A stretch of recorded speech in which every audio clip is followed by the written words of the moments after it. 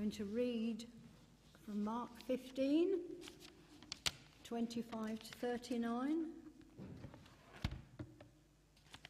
which I'm not sure if it has a bit of Latin, Hebrew, whatever.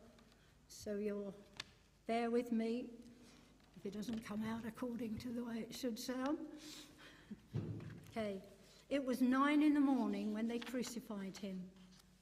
The written notice of the charge against him read, "The King of the Jews." They crucified 2 rebels with him, one on his right and one on his left. Those who passed by hurled insults at him, shaking their heads and saying, "So, you who are going to destroy the temple and build it in 3 days, come down from the cross and save yourself." In the same way, the chief priests and the teachers of the law mocked him among themselves. "He saved others," they said, "but he can't save himself. Let this Messiah, this King of Israel, come down now from the cross that we may see and believe." Those crucified with him also heaped insults on him. At noon, darkness came over the whole land until 3 in the afternoon. And at 3 in the afternoon, Jesus cried out in a loud voice, "Eloi, Eloi, lema sabachthani," which means, my God, why have you forsaken me?" When some of those standing near heard this, they said, "Listen, he's calling Elijah." Someone ran, filled a sponge with wine vinegar, put it on the staff and offered it to Jesus to drink. "Now leave him alone. Let's see if Elijah comes to take him down," he said. With a loud cry, Jesus breathed his last. The curtain of the temple was torn in two from top to bottom, and when the centurion who stood there in front of Jesus saw how he died, he said, surely this man was the Son of God."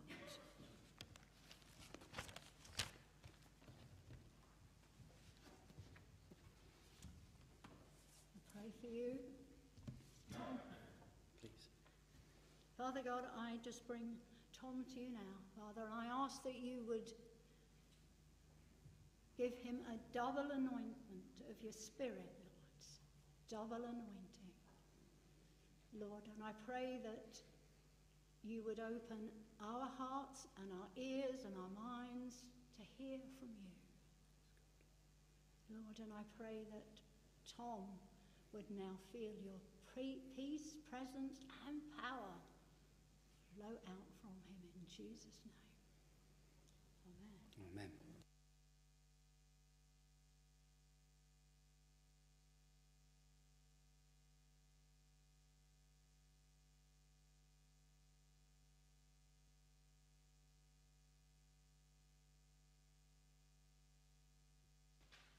There we go. There we go. Right. Nearly there. Matthew, Mark. If you see me dash away this morning immediately after preaching, it's because I will be in immense amounts of trouble if I do not make it back to Maidstone by about 12 o'clock, because Nick is currently in an NCT class learning all sorts of really important things about parenting, and I'm here. And I need to get there because the session that I will miss if I don't is all about changing nappies. And I'm sure the parents in the room are nodding. The wives are going, "Oh, yes, you do need to be there." And hopefully the husbands are going, "Yeah, it's important, good luck." So, when you see me run away, that's why. It's nothing to do with how scary you all are.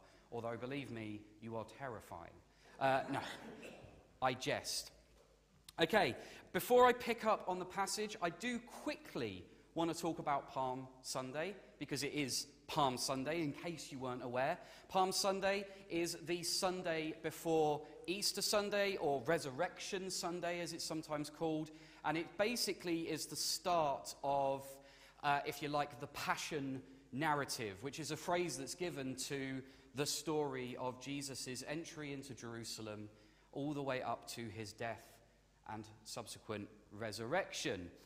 Jesus entering Jerusalem in and of itself wasn't actually necessarily such an odd thing. Jesus has already been to Jerusalem at least once or twice in his life, but there was something very, very significant about his coming to Jerusalem on Palm Sunday. And as we all know, I'm sure, people greeted Jesus by waving palm leaves and throwing down their coats and their jackets, essentially, so that he had something to walk on, because the roads would have been dirty. And the thing I just want to pick up on really quickly, something that I learned at college, was this. If you had a map of Jerusalem and you took a look at the entrance that Jesus used for Palm Sunday, you have a long road, and right at the end of that road is essentially a T-junction. And if you wanted to go to the palace where Herod would sit, and where you would also eventually find the Roman governance in the city, you would go in one direction on this T-junction. I think it was right, but don't quote me on that one. If you wanted to go to the temple, you would go the other way. Now, this is really important, because when Jesus arrives, people have picked up that he might be the Messiah, the Saviour, the one who is going to come to free them. This is a group of people who are under oppression, ruled over by the Romans, who have not had a significant prophet in 400 years. And Jesus finally turns up. They're expecting him to go towards the palace when he arrives, so that he can begin the revolution, the rebellion. Instead, the first thing he does when he arrives in Jerusalem is he turns all of that on its head, and he goes to the temple to offer worship and praise to God. And that's really significant, because, of course, Jesus also said that he would tear down the temple and in 3 days build it back up, a quote that we see quoted back at him on the cross. And that brings us to the cross, a devastating moment for Jesus' followers, those that saw him as this coming hero, the Saviour of the Jews, dying on a cross. Devastating moment for them. And I want to start by asking a rhetorical question, which I will provide a cheeky answer to at the end of this. Psalm 103 verse 12 says, "As far as the east is from the west, so has God." So far are we from our transgressions. Okay, as far as the east is from the west. And my question is, how far is the east from the west?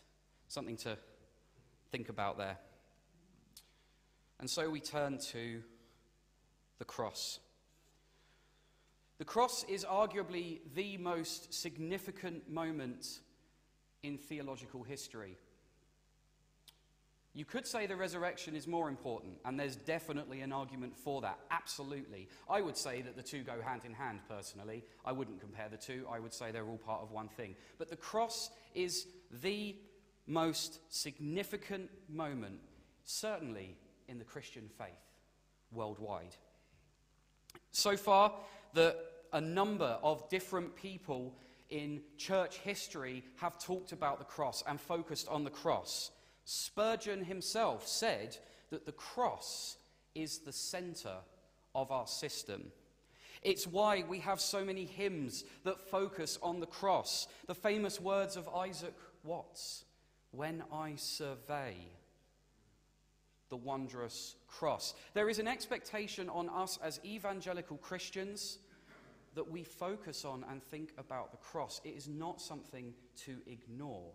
Now, I'm not saying we completely ignore it, we pretend it's not there. I mean, we have crosses up to remind us of the importance of the cross in the church right now. But it's something we're supposed to ponder, think about, and reflect on. The cross, what it is, the importance that it has. It is central to our theology, to our faith, and to our lives as Christians. So I'm going to talk a little bit about the cross. I'm not going to get too graphic, don't worry. But I am going to deliver some truths about what it was like to be crucified, as far as we can be aware. The cross was the culmination of Roman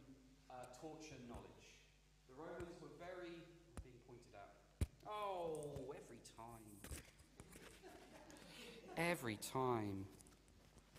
The cross was the culmination of Roman torture knowledge. The Romans were great at torturing people, amongst many other things. It was an extreme ordeal and a horrifying one. For a start, the nails that were used were probably about 9 inches long, roughly. And when they put the nails through, a lot of the times we think that they put them through the hand, like this, which is very painful. But that wouldn't be the case, because if they put them through the hand, when they put all of the person's weight, all that would happen is the nail would just fall through and they would fall off of the cross. They'd actually put them through the wrist. And they would do it in such a way that it broke bone, caught some of the nerves, but didn't cut any of the major arteries in your wrists. The reason being, they didn't want you to die quickly. They were experts at this kind of anatomical knowledge. Really, really painful stuff. Jesus had a crown of thorns. Now, the crown that we have up there actually is not a bad representation of what it would have been. The thorns would have been incredibly long. When they put the crown of thorns on Jesus' head, it wouldn't have rested. They would have forced it down to the point where some of the thorns may even have broken parts of the skull. Horrible stuff, again. Not only that, but anybody that was crucified often had a beating beforehand, and we know that Jesus was beaten, we know that he was whipped. That was all part of the process, it wasn't an add-on, because what would happen is just as your back is starting to heal from the wounds, you would be put on not a nice, smooth, polished cross like that, but a rough piece of wood. As soon as you moved, those wounds would reopen while you're hanging there on the cross. Brutal, brutal stuff. When people died from crucifixion, it was normally days after the process, not hours, days. And the ways they died were incredibly varied, but one of the most common ones was they actually just stopped breathing. And the reason they stopped breathing is because as your hands are up like this, your body is completely stretched out, and you would have to pull yourself up by those wrist bits nailed onto the cross. You would have to pull yourself up to breathe before you then sunk back down. And it was actually more about breathing out than breathing in that was the problem. So most people died through asphyxiation, loss of breath. They finally just couldn't, they didn't have the strength to do it anymore. The reason I want to talk about that, or have just spoken about that, is not to make people feel sick or disgusted, although I do think it's important to understand what Jesus went through physically, but to highlight that there is a physical suffering in what Jesus went through on the cross. I also want to highlight that some of what Jesus went through was incredibly different or out of the ordinary from what would have been seen.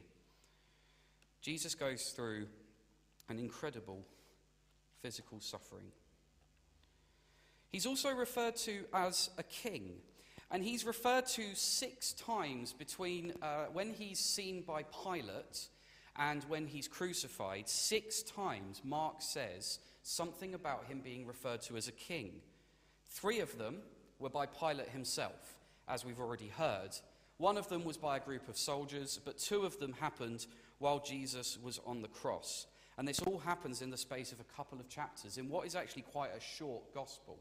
Mark is known as one of the quickest gospels. The word immediately, if you haven't noticed this before, you won't be able to unnotice it now. The word immediately turns up in Mark all the time. And most of the start of Mark's chapters and stories don't sort of start with, one day Jesus was doing this. It's often, and then Jesus did this. And then his followers went here. It's like hard to keep up with what's going on. It's fast. But Mark makes the point of, in a short space of time, referring to Jesus as king 6 times. Now, this is mostly done in mockery. Oh, the King of the Jews! Ha ha ha!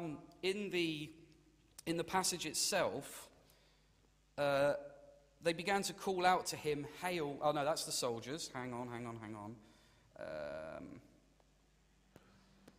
Here we go. So you are going to destroy the temple, build it in 3 days. Come down from the cross and save yourself.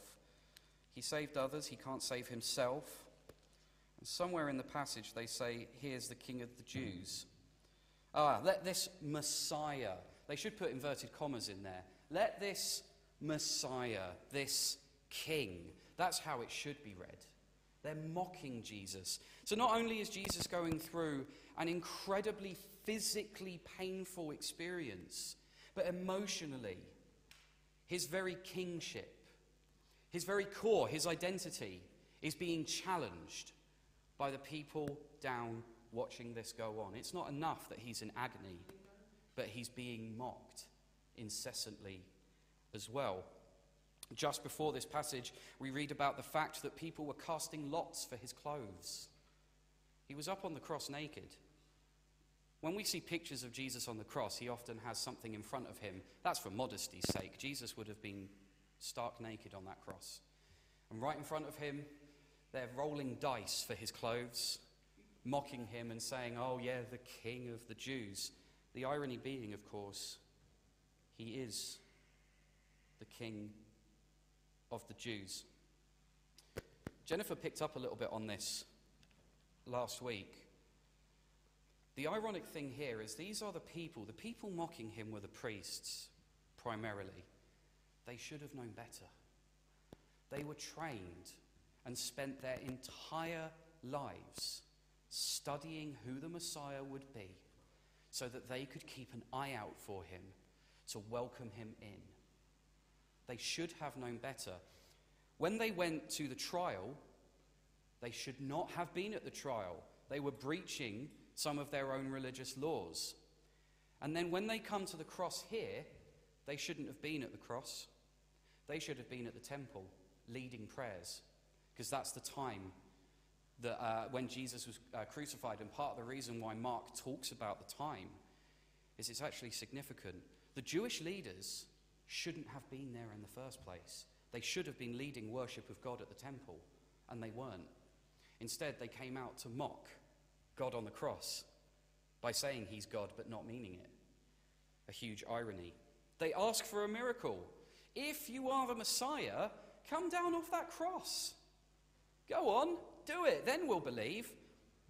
Whether they meant that or not, I don't think it's the case, because 3 days later, Jesus performs the biggest and most significant miracle of his entire ministry. He doesn't come off the cross, he rises from the dead. They still don't believe. And I don't believe if Jesus had exercised the right to come down off of that cross, which he did have, I don't think they would have believed. I still don't think they would have. There is an immense amount of irony in this passage.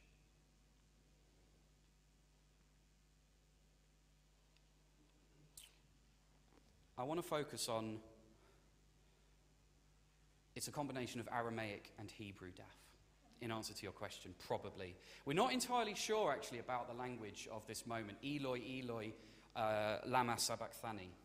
We're not entirely sure. It could be Aramaic, or it could be Hebrew, or it could be a combination of both. We really don't know. But Jesus cries out, my God, why have you forsaken me?"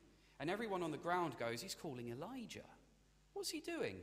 It's actually a fair, almost we could say a fair assumption of theirs that he's calling Elijah, because Eloi, or Eloi, is very, very similar to Eli, which would have been a shorthand version of Elijah. But Jesus doesn't need to call Elijah because he's already met with Elijah. When he had the transfiguration, that moment when he went to pray and he went up the mountain and he met Moses and he met Elijah whilst on that mountain. Not that they would know that. But it wasn't uncommon for people in trouble and distress to call out to Elijah.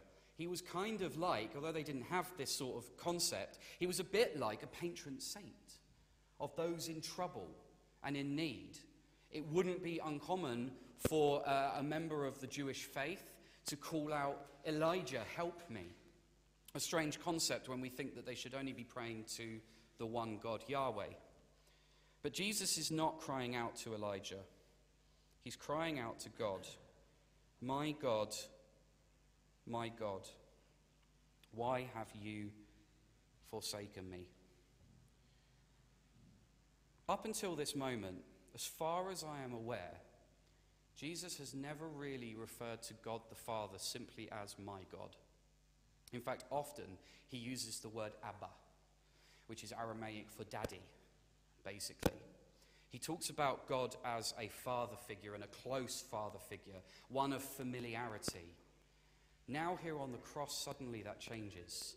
And in his most desperate moment, perhaps, he calls out, my God,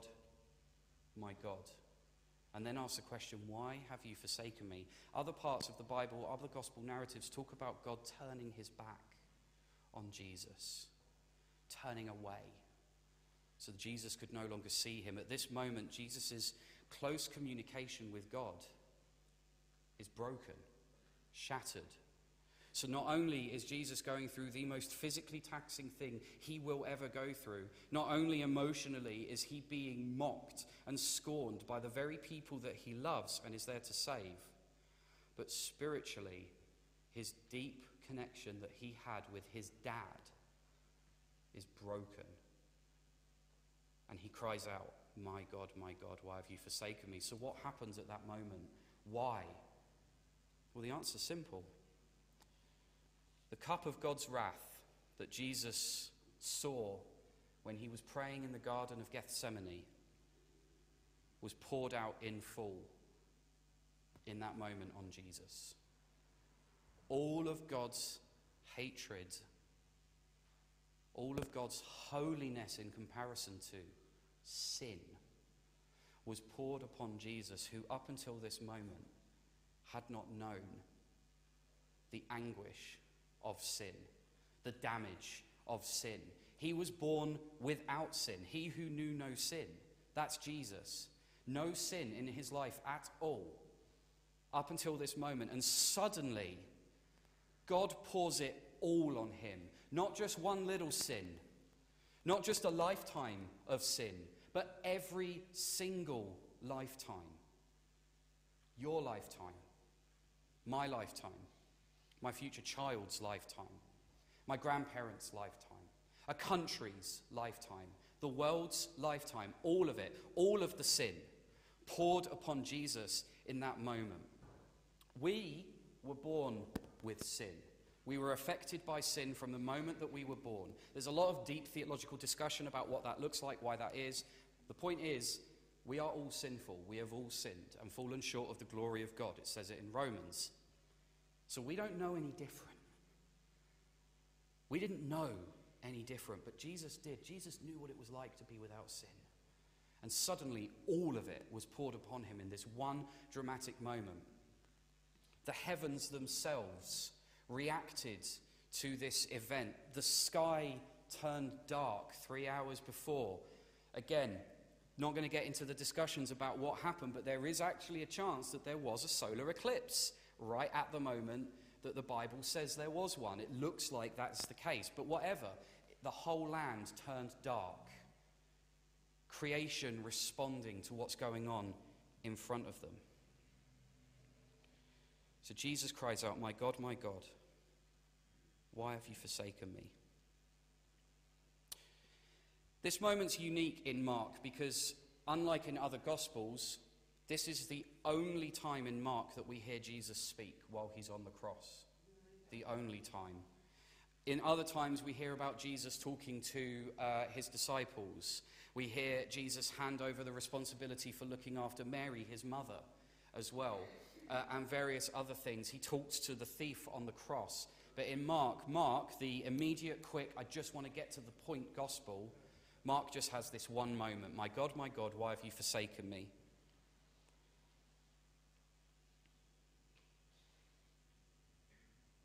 Jesus is no longer connected to the Father. He's experiencing the spiritual agony of sin.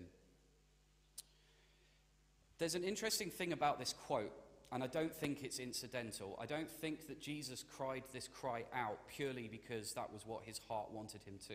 Jesus knew the scriptures back to front. He was immensely knowledgeable about the content of the scriptures. And Psalm 22 starts with this very similar lament. My God, why have you forsaken me? The focus in Psalm 22 is more about us forsaking God as it happens. I don't think that's an accident. Jesus quotes this, showing his reliance on God and his trust still in the scriptures. He demonstrates his faith. It would have been easy for Jesus in that moment when God turned his back on him and covered him in sin to say, whatever, just kill me. But no, he still refers to God as my God and likely quotes Scripture. The interesting thing about the Scripture he quotes is that Psalm 22 ends in victory. It ends in a triumph. Could Jesus be hinting at what's to come even as he's on the cross? Maybe. Shortly after this moment, they offer him up some wine vinegar because that's basically what they would have had to drink. Part of the reason that they would have offered him that up is wine vinegar is actually incredibly hydrating and would have been better for Jesus to drink potentially in that moment, although it would have tasted horrible, to hydrate him so that he can keep going because they want this torture to last. And Jesus likely refuses it because at that moment Mark says that Jesus breathed his last. But somehow Jesus managed to cry out. And this is also another significant moment. It's something that we can easily read over. But Jesus, with a loud cry, dies. And in other gospel passages, it is finished, is the cry that we often put to this moment. It is finished. Mark doesn't worry about the content of that. He just focuses on the fact that Jesus cries out loud. This is odd. Because by this time, Jesus has been on the cross for about 9 hours. He hasn't had any sleep beforehand. He's been beaten. He's gone straight from his trial to being beaten and whipped to carrying when he carried the cross, it wouldn't have actually been the whole cross. It would have been the crossbeam that his arms would have gone on. Trying to carry that before having to hand it over to someone else because he was physically unable to. He would have been exhausted. The idea that Jesus somehow had the strength to shout anything at this moment is actually staggering. And it's part of the reason why it's thought that the centurion recognized him as a special individual. I'll come on to that in a moment. How could he have had that strength? It seems that he gives up his spirit. Again, other gospel passages say he gives up his spirit and he dies. Jesus doesn't linger. Once the job of the cross is done, he dies. That wrath has been poured out on him, job done, and he breathes his last, and he dies. Other Bible passages at this point say there was an earthquake. The ground shook. The earth responded to the death of Jesus, part of the Trinity, Son of God. Mark focuses on one very significant moment, the tearing of the curtain in the temple. As Jesus dies, the temple, this holy place, curtain that separates the most holy of holies, where God was said to reside, rips in two, top to bottom. The way that the temple was laid out is you'd have a courtyard. It's an open area, and anybody really could go to the courtyard.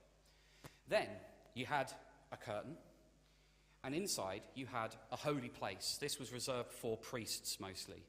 Beyond that, you had another curtain, and this is the curtain in question, which would separate the holy place from the most holy of holies, where God himself resides.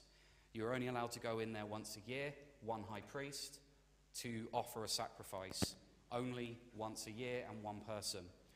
And the curtain that separates this place tears from top to bottom. We don't actually have a lot of details about this curtain. There's not that much in the Torah that describes how it should have been made.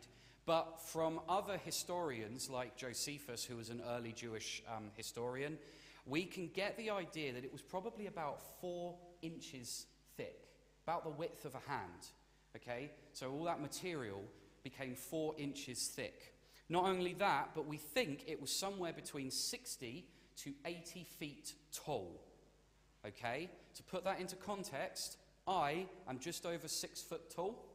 That means that the curtain's height was something like 10 of me, or a bit more, stood on top of each other. This could not have been done by a human. For a start, I don't know if anyone's tried to rip fabric by hand, but once it gets beyond a certain thickness, it's impossible, let alone 4 inches. Then it's ripped from the top downwards, unless they had an immensely large ladder, which they would have had to sneak through the courtyard, sneak through the holy place past all the priests, climb up the ladder, and then somehow with superhuman strength rip this apart. There is no way that a human being did this. It was an act of God. and a significant one. That holy place, that most holy of holies, was accessible to everyone. No more barrier, nothing in the way. The moment that Jesus died, God opened up heaven. And this is very much like what happened when Jesus began his ministry when he was baptized. When Jesus was baptized, as he comes out of the water, the Bible says that the heavens opened and something like a dove flew down, and you heard God's voice, "This is my son with whom I'm well pleased." This time it's a bit different. On earth, something has torn open, a link between earth and heaven, not a momentary thing but a permanent thing. We don't hear the voice of God. His wrath has been poured out on Jesus. Instead, God is dealing with man, humans, at this moment. And then Mark makes the choice. And again, remember, Mark's whole job is to be quick and snappy. Everything that Mark puts into this gospel is there for a very important reason. He doesn't worry about details that aren't that important, quote unquote. He then immediately says, the centurion looks up at Jesus and says, "Surely this man was the Son of God." This is massively significant. First of all, the first person in Mark's gospel to recognize the full divinity of Christ was a Gentile, not a Jew. A Gentile, someone who was not part of the Jewish faith and the Jewish race, okay, and would not have access to the Jewish faith necessarily. A Gentile. The moment that curtain splits, the first person to see Jesus for who he is in Mark's gospel is someone who wasn't even Jewish. Further, the centurion is an incredibly unlikely character to come to this revelation. He wouldn't have studied any of the scriptures particularly. He wouldn't have cared. He wouldn't have hung out with Jewish people, so he wouldn't have had discussions with them about it. Yet he comes to the conclusion that Jesus is the Son of God just by looking at him. Secondly, the centurion is not supposed to call anyone the Son of God unless it is the Roman Emperor, Caesar. The idea of calling anyone other than the emperor Son of God was extremely blasphemous in Roman society and could well have ended in the centurion losing his job, possibly even imprisonment, maybe death. Yet he's brought to this moment, looking up at Jesus, now dead on the cross, and saying, this man, he was the Son of God. A life-changing moment for the centurion just by watching Jesus on the cross. And the first person in Mark's gospel to recognize Jesus as the Son of God and put it in those words was someone who wasn't a Jew. This is important because it means that now Jesus is for everyone. The Messiah is not just for the Jewish people. The Messiah is there for everybody. This act that we are seeing is for everyone.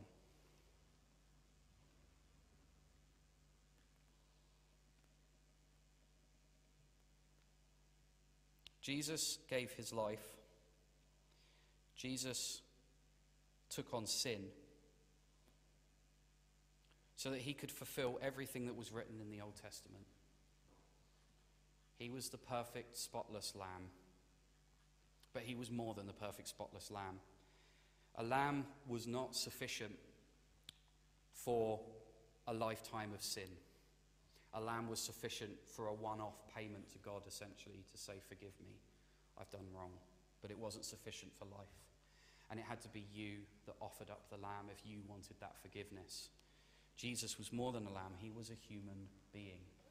Something that we struggle to understand. Jesus was and is fully and completely God, part of the Trinity, one of the three. But he's also fully human. He lived as a human, and he died as a human. The law of the Old Testament fulfilled in that moment.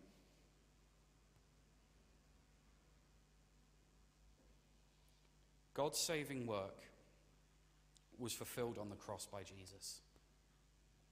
A monumental moment in history.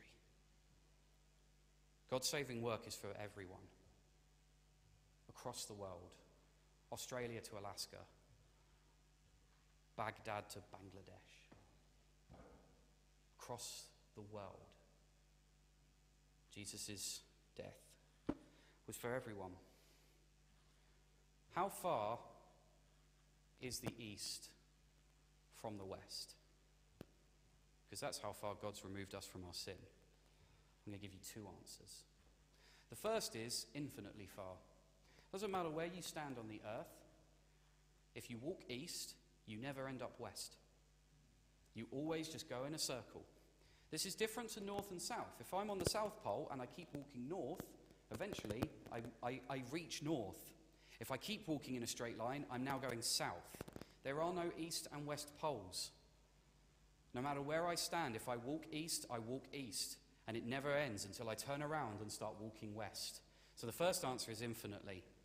The second answer comes from a song that I absolutely love, and if you haven't listened to it, I really recommend you do. It's by Casting Crowns. How far is the east from the west? One scarred hand to the other. Jesus' sacrifice on the cross. Dan is going to pick this back up on Good Friday, I'm sure, as we reflect and take communion. And don't worry, Sunday's coming. It's normally the phrase you hear on Good Friday, but Sunday is coming. Jesus' lament on the cross, my God, why have you forsaken me? Psalm 22, it ends in victory.